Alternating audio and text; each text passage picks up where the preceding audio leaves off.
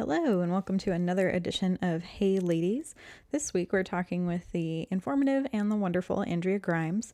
She's super entertaining on Twitter if you want to follow her. It's at Andrea Grimes. She is a activist journalist, activism journalist with rhrealitycheck.org, which you can check out on the internet, obviously on the internet. And she also is a columnist for the Texas Observer. I do apologize, I sound very nasally, but the cold snap here in Texas has caused some fun issues. So I hope you enjoy this interview. There is a lot of giggling, I think, due to us trying to laugh our way through how absurd a lot of the politics are here in Texas. And after the midterm elections, everyone needs a good laugh. So I hope if you are listening, please note there's going to be lots of talk about lady issues. There's going to be lots of talk about politics in Texas and liberalism, and you're fair warned. So these are the topics that be. So please enjoy.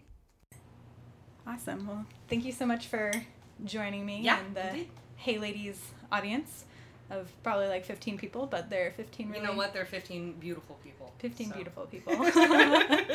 So I thought we'd just start out if you wanted to introduce yourself a little bit, how you got started kind of working in the media and what sparked your interest, particularly with talking about politics. Okay. My name is Andrea Grimes, and I am currently a senior political reporter at rhrealitycheck.org. We are a non-profit online news source that covers reproductive justice issues. Previous to working for RHRC, I wrote for Village Voice, for the Dallas Observer, and I studied new media in college. But it was really in the last 4 or 5 years when Texas lawmakers started increasingly regulating reproductive health and reproductive rights that I got really interested in how the state political system works here in Texas. I still don't really have the mental energy to focus on national politics, but I do try my hardest to understand Texas politics, which can get kind of complicated. I was going to say, that's probably almost more exhausting. Especially as a woman. Mm-hmm. So do you come from a fairly liberal background as far as your family goes? No, my, let's see, I grew up in a suburb of Fort Worth, and I was actually the founder and president of my high school Young Republicans Club, and was very conservative, grew up in the Methodist Church, which is actually, as far as Protestant denominations go, is not as right-wing as you can get, but I rather than rebelling towards liberalism, I rebelled towards conservatism. My parents were pretty middle-of-the-road, centrist, independent-minded people, so I think I just really enjoyed feeling oppressed as a white person and a Christian. As a teenager, I fell in with these, like, super right-wing, straight-edge punk rock kids, and I listened to a lot of Christian heavy metal and I was just really a jerk to be around. It was not, like, a very nice, really, teenager. But I ended up going to NYU for college and studying abroad in London in the course of that, and that experience changed everything that I believed and knew. When I graduated college, moved back to the U.S., I had a much better, I think, understanding of the way the role that America plays and has played in international politics, and the way that the American government treats and has treated people of color, women, and just really, like, I did a complete 180 on everything that I had ever believed. Ever since then, let's see, when I graduated college was right around the time, I want to say that I was like, I think Jezebel maybe had just launched, feministing was becoming popular, Salon had a blog called Broadsheet, there was Racialicious, and a couple of other just really good social justice blogs, and, like, I would just spend all day, like, when I wasn't out doing reporting at my job, I would just, like, read these blogs and try to learn and learn and learn and learn. If it weren't for the internet, I would not be doing the work that I am doing today. So that really also kind of helped give me a social justice consciousness as well. Yeah, I think it's interesting because I have such a love-hate relationship with the internet, because I love that I literally can find anything and everything that I want at my fingertips. But at the same time, anytime you make any sort of argument or anything that you really believe in on the internet, there's going to be people who hate what you have said and are going to react to it. And I know on websites like RH, there's a ton of very wonderful trolls who like to comment on things. We do have some really dedicated trolls, which amuse me, really, because we also have our dedicated kind of what I think of as our troll hunters. Yeah. You know, we have people on RH who, like, just sit there and wait for those guys to say something and then respond with the smart, scientific, medically valid, you know, perspective on the thing. Yeah. And they'll just go back and forth for hours and hours and hours. And God bless them, they're doing the flying spaghetti monsters work against those folks. Have you ever felt kind of more personally attacked at all? Because I think with things like Gamergate coming out of the woodwork and the amount of death threats women get for expressing an opinion is pretty interesting. I got more personal attacks lodged against me when I was a reporter working at the weekly paper in Dallas than I ever have as an advocacy journalist doing the work that I do now. When I was young, when I was starting out, 22 years old, working at the paper, I would get a lot of really creepy, like, middle-aged guys that would send me, like, highly specific, harassy kinds of emails and comments and stuff. And I just don't get that kind of thing anymore. I write less about my personal life these days than I probably used to. But these days I get more of the kind of anonymous, yelly, screamy, could be talking to me, could be talking to Imani Gandhi, could be talking to Jessica Valenti, just whatever mad conservative person. I get more of that kind of generic hatred these days. I don't fear a lot for my safety. I fear a lot for other people's mental health. Yeah. It's so true. Since this project of mine is fairly new, I kind of had my first argument with someone where I felt like I needed to make my opinion, and I was like, I'm going to have to learn to not react because it's going to be there forever and always, and people are going to comment on things. And it was just mostly the fact that there's cats in the room for the listeners. Sorry, guys. My cats are having a flip out moment because that's what they do in life. It's all good. I love cats, so we're totally fine. Yeah, I mean, it's tough to, know what to do with a troll a lot of the times, because some trolls I feel like are worth responding to, in that I think it's important to show people how bad it can get. Mm-hmm. In the last week, I've been getting a lot of harassment over the white women piece on the way white women voted that I wrote last week, following the Wendy Davis abject failure. Yeah. And, I was getting a lot of really pointed, kind of kooky, scary stuff from people, and really kind of hateful and angry. So occasionally I would respond to those folks, just to show people, to let them know, how bad it can be sometimes. Yeah. But, I mean, you can't, I'm sure that you know this. If you try and, swat down everything. Crazy. You can't swat down every little gopher that's popping up through their little holes. So, yeah. Indeed. Selective engagement. Yeah, it's very true. So kind of moving into the midterm elections and kind of what the state of Texas is going to be for women and really around the country, I thought it was interesting how everyone's the Democratic Party, needs to revamp themselves and they need to do all these things. And I think it was Jon Stewart the other night pulled clips of them all saying the exact same thing about the Republican Party 2 years ago. And I was like, it just keeps repeating, guys.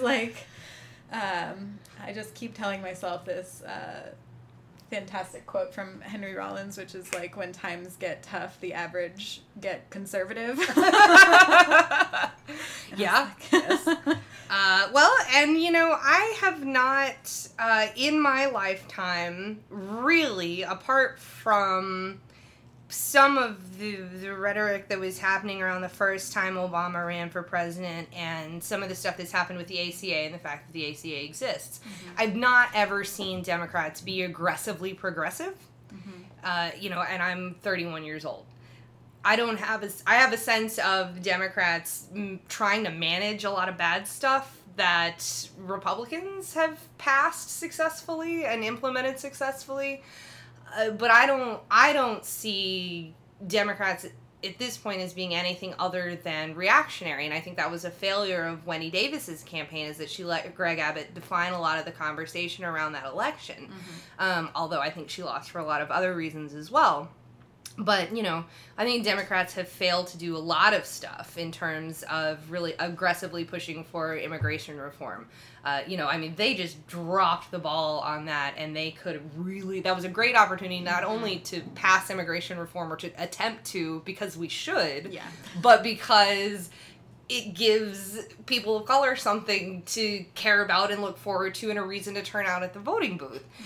You know, and I think the same thing happened with reproductive health, is that it's always kind of fight, deflect, block, instead of aggressively push forward. And so that, to me, I felt like I was disappointed and sad and, like, you know, crying into my box wine on Tuesday night, but I'm not sure that I was 100% surprised. Yeah, I mean, I really wasn't that surprised about Wendy. It was, I was more surprised about Letitia Van de Putte, because I think Dan Patrick is absolutely batshit crazy. Like, I was like, do people not read things that he openly posts for people to consume? Like, the Bible and guns are the two most important things on this planet, and we don't teach them in schools. And and I saw one of the first, you know, House bills that's been put up for the schedule or whatever, is about loosening gun control. Oh my gosh, I mean, it's Jonathan Stickland's gun bill is basically like free guns for everyone, no license, no registration, take them everywhere except for bars and jail. I mean, like, that's basically, he wants to, like, hand literally all people guns and have us carrying them everywhere, which is really horrifying. And, you know, I do not actually know what to think about the upcoming session, because Dan Patrick, in my opinion, is so deeply uninterested in learning how to govern and govern well.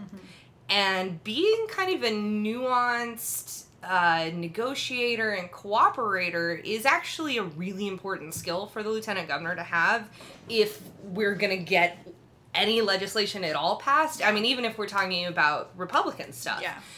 You know, he's really he's going to have to learn finesse very quickly, and I don't think he actually wants to do that or is interested in doing that.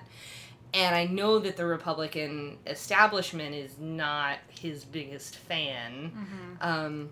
You know, I think we saw that in the run-up to the election, was that he had trouble getting endorsements and, you know, kind of the thumbs up from the Texas GOP. So I think it's going to be kind of difficult for... I don't know what he's going to do. Like, that's the scariest thing about Dan Patrick, is that he is an unpredictable legislator and an unpredictable advocate. He does not follow a pattern for anything. That's very true. It's going to be one interesting session, I know. And I think it's so interesting that people don't pay more attention to the local... I mean, midterms have always had lower voter turnout, but it's really, like, the midterms and your local elections are really what dictate how you live your life. And it just boggles my mind about how many people run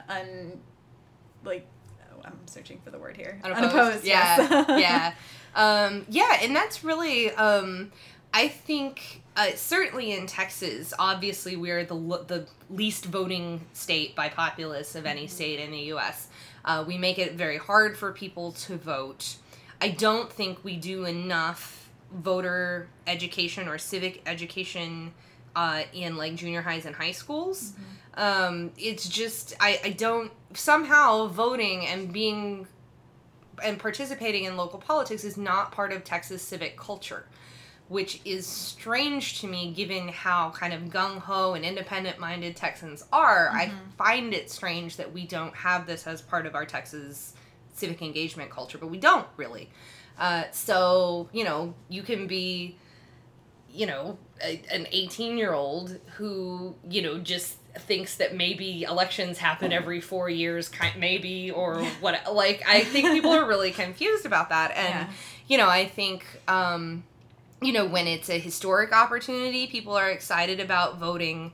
But as you said, your local elections and your just the little piddly crap. Yeah. Like you're like the stuff at the back of the ballot. The stuff at the back of the ballot, like here in Austin, whether we have a rail system or not rail system, or whether ACC gets a new building, or, all of these things, like, actually do change the way your daily life goes, and people, like, just totally check out on it. You talked about it a little bit ago, but and you also wrote a piece about the white women voter turnout and kind of the failure of women to women. Can you talk a little bit more about how that all went down? Sure, yeah. So, looking at the exit poll data from the midterms, I was, again, dismayed but not perhaps surprised to see the low numbers at which white women, particularly white married women, particularly college-educated white affluent married women, did not turn out for Wendy Davis. Despite the fact that Wendy Davis, with the exception of not being married, is all of those things, is white, is affluent, is college-educated. What I was wondering, kind of, what is that thing that stops people like me, affluent married white ladies, from voting for an affluent married white lady? Like, it seems like it would be the most natural thing to trust her experience, to trust her vision for Texas, not only because she, kind of looks like me and women like me, but because that should feel familiar and reliable, especially in a candidate like Wendy Davis, who was so incredibly smart and who had such, in my opinion, good plans. And so, the conclusion that I draw there is that there's something standing between married white women and voting for a Democrat in Texas that has, in some part, to be explained by a reluctance to empower marginalized people for fear of losing what little women have gained so far.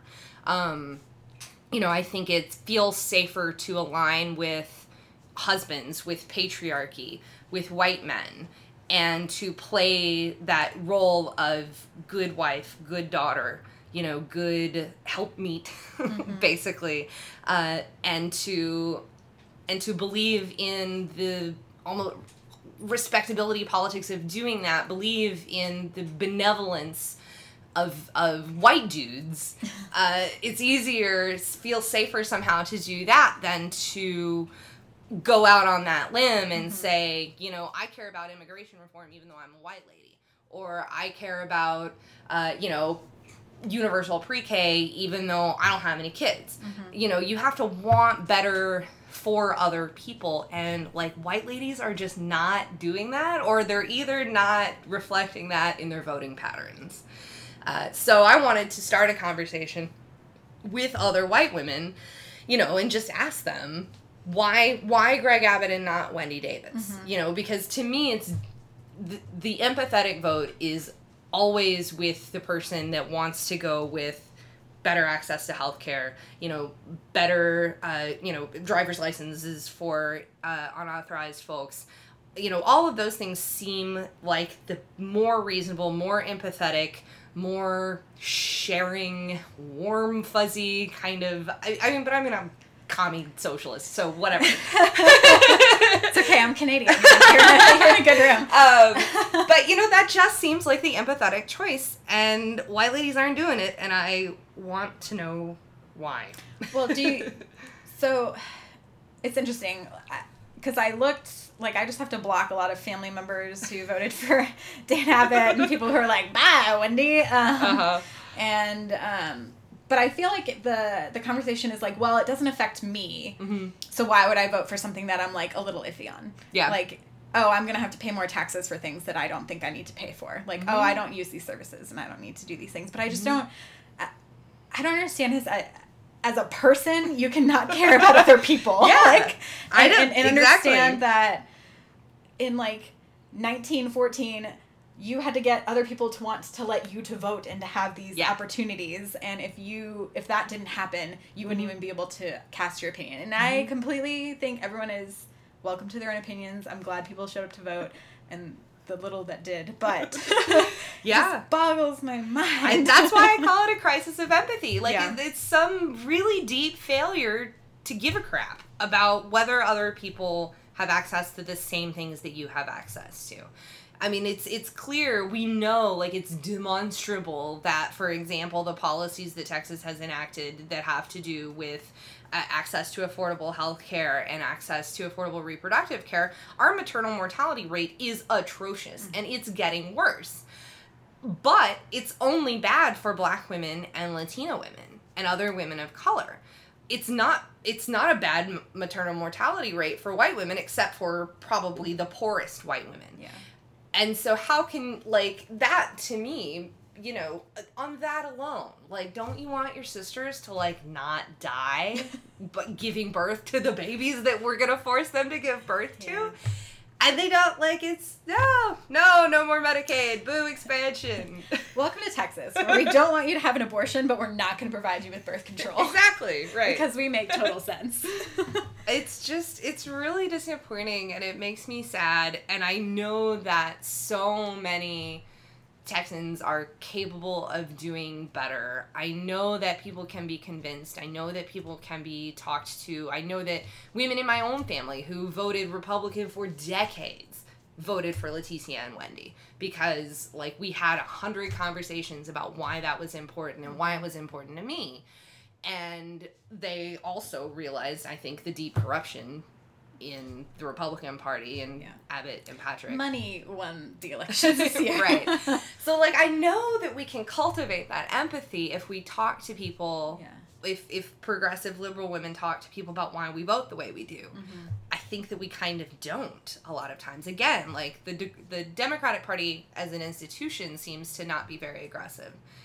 And progressive individuals seem to not be very aggressive in terms of talking about why we believe the things that we do. We progressivism is not fundamentally evangelical in that way that conservatism, I think, tends to be. So, you know, I just want to start more conversations about that kind of thing. Yeah. And tell people that it's okay to be a liberal in Texas, especially white ladies. All 10 of you listening. Tell your family. Tell your family.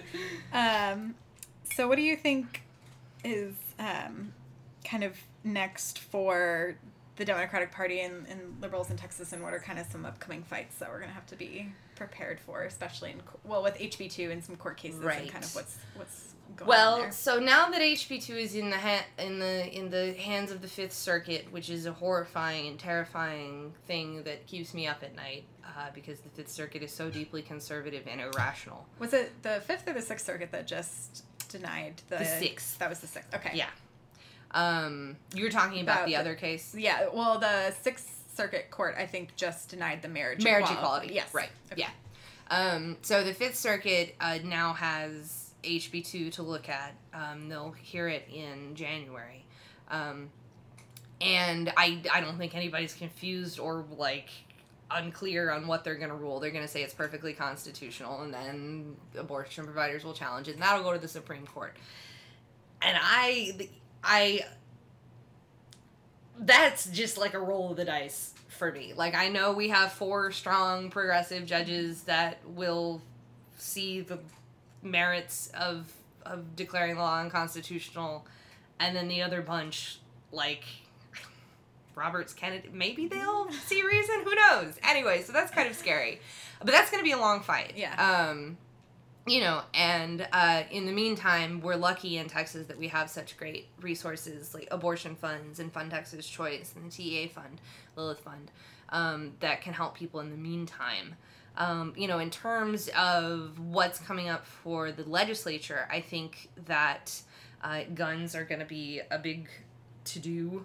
I think that there will probably be some... you know, there's a lot of education stuff. A lot of education stuff. I think the Democrats have a lot of really well-intentioned, smart, reasonable stuff proposed. They've already proposed minimum wage increases. They've already proposed pre-K. They've proposed marriage equality. You know, if any of that even makes it anywhere close to a committee, it's gonna be lovely to hear our handful of Democrats talk about how great it is, but I don't think it has a lot of potential to go anywhere. Yeah.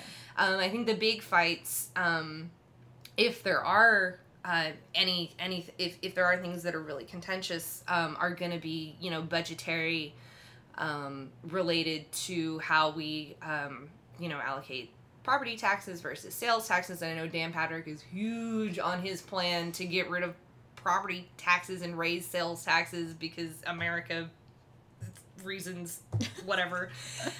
So that'll be Dan Patrick reasons. because of Dan Patrick reasons. That'll be a big thing. On the reproductive health front, I think we can expect definitely to see the erosion of any ability of minors to get abortion care at all without parental consent. I think we can pretty much say goodbye to a judicial bypass for abortion care for minors in Texas. I wouldn't be 100% shocked to see them try and do some kind of personhood-related measure. Like Tennessee? Yeah. There's precedent for that in other states now, and, the anti-choice groups, which actually are kind of divided on personhood, anti-choice groups really have a lot of push with some of the more extreme legislators that we've elected. So that could be a thing that happens. I honestly, though, think that the session is going to be pretty deadlocked. It's circusy. I mean, I think that the, establishment GOP guys don't want to deal with the Connie Burtons that have been elected. Dan Patrick is clearly uninterested in trying to do anything reasonable. I don't see them getting a lot done. I think it's going to be a lot of fighting and infighting. I don't see this as a group of legislators that has a lot of potential to pass a lot of bills. Pass a lot of bills, make government work, all those things that we want our government to do. Things that you've hired this government to do. Yeah. Very interesting. Is there anything you're really looking forward to writing about in the next couple of weeks? Oh, golly balls. Let's see. I am pretty excited about shifting some of my focus to writing about criminal justice issues with regard to pregnant people and also family detention, the detainment of women and children who cross the border in South Texas. I think that people who are interested in reproductive rights tend many times, particularly in the media, to kind of stop and start with abortion. And abortion is the hot button issue because it's the issue that the anti-choicers have focused on so specifically, and they're so loud and vocal about it. And but really, Texas and the U.S. Is doing all kinds of really horrible things to people who would like to be pregnant, and to people who would like to have healthy families and children. And writing about that aspect, of the criminalization of drug use during pregnancy, incarceration of pregnant women for drug use, family detention, all of these things tie into what is the larger mission of reproductive justice. So I'm I'm excited about getting to write about some of that stuff, especially before the legislature starts, because that's just going to be a nonstop circus management there. Yeah, I think it's so difficult for me sometimes to explain to people that Planned Parenthood isn't just where you go for abortions. I was like, when I was poor and in college, that's where I went for all of my checkups. I was like, I probably would have ended up with cervical cancer if I did not go there on a regular basis, because they were wonderful people who provided me all of those treatments. It's outstanding how crazy people are. But is there, I always like asking women about other women in their profession and kind of what you think is the state of women in journalism and in media. Well, let's see. I think in terms of online media, I mean, I'm biased because I work for RH Reality Check, but I actually think we have an incredible staff and a really diverse leadership, and we're a news organization that I think is committed to learning and trying to do better all the time. And I see that in a lot of online publications that I really like. Color Lines is fantastic. Mother Jones is great, although a little bit white, which is fine. But I think right now there are lots of women that are starting and having really important conversations about what the internet means for writing and for journalism, and what the future of that is, particularly like in light of Twitter harassment and Gamergate, and you've got indeed, and you've got people like Mickey Kindle, who's at Carnithia on Twitter, who has been a really powerful voice for people of color, and now she's writing for some major publication, getting some attention there.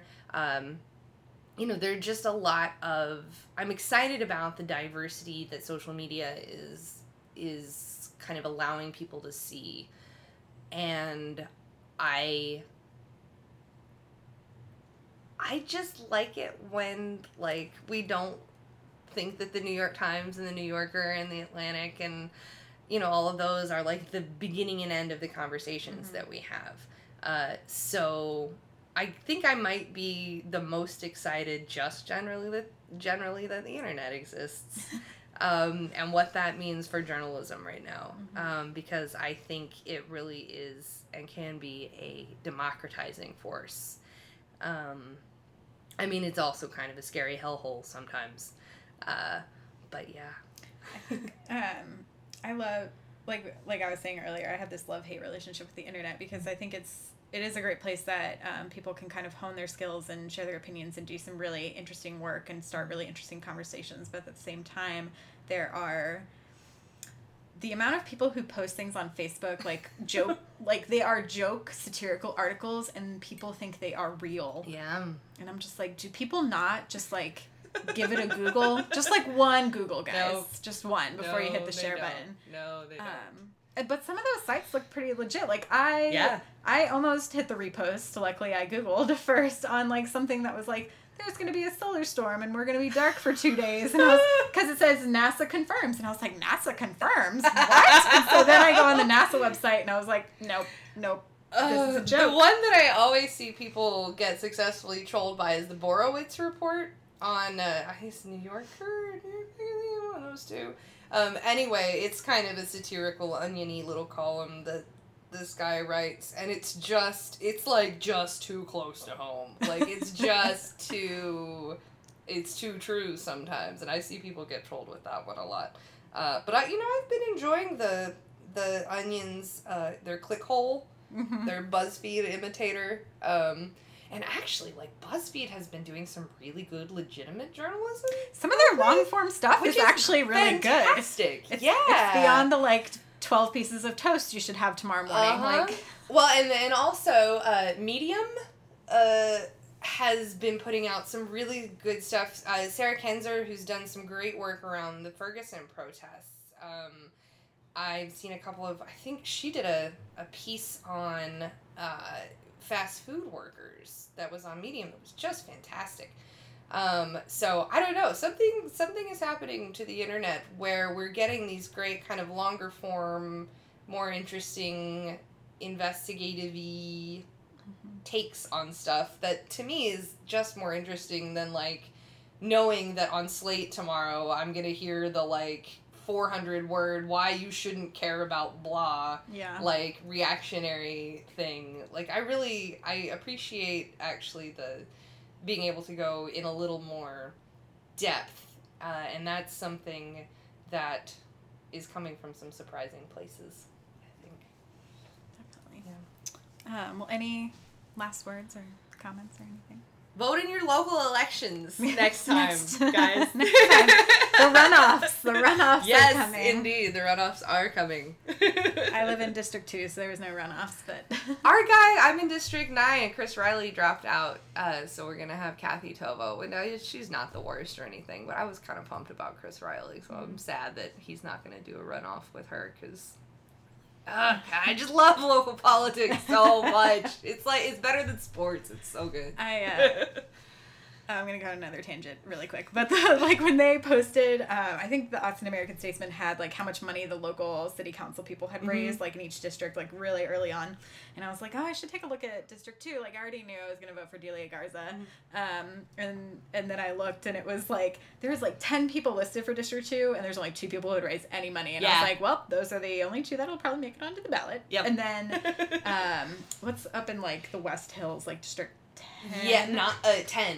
District 10 was the other one that was had the massive amounts of money. I was just like, holy cow, this is crazy sauce.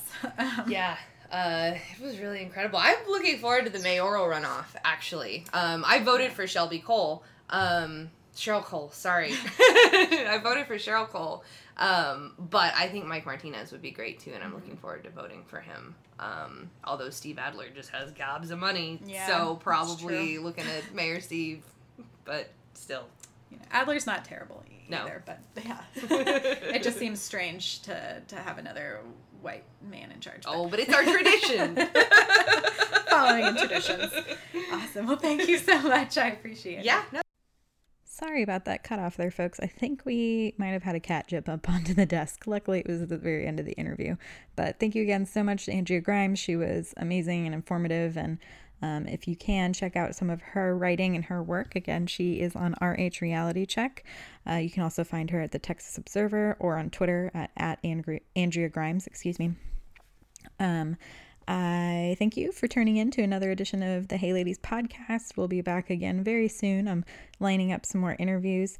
If you have any ideas of people who I should talk to, or if you have any questions, comments, concerns, shoot me a line. It's heyladiespodcast@gmail.com. For entertaining gifts and other things that I find pertinent to lady topics, you can check out our blog. It is heyladiespodcast.tumblr.com. And again, thanks for tuning in. Have a wonderful rest of the week.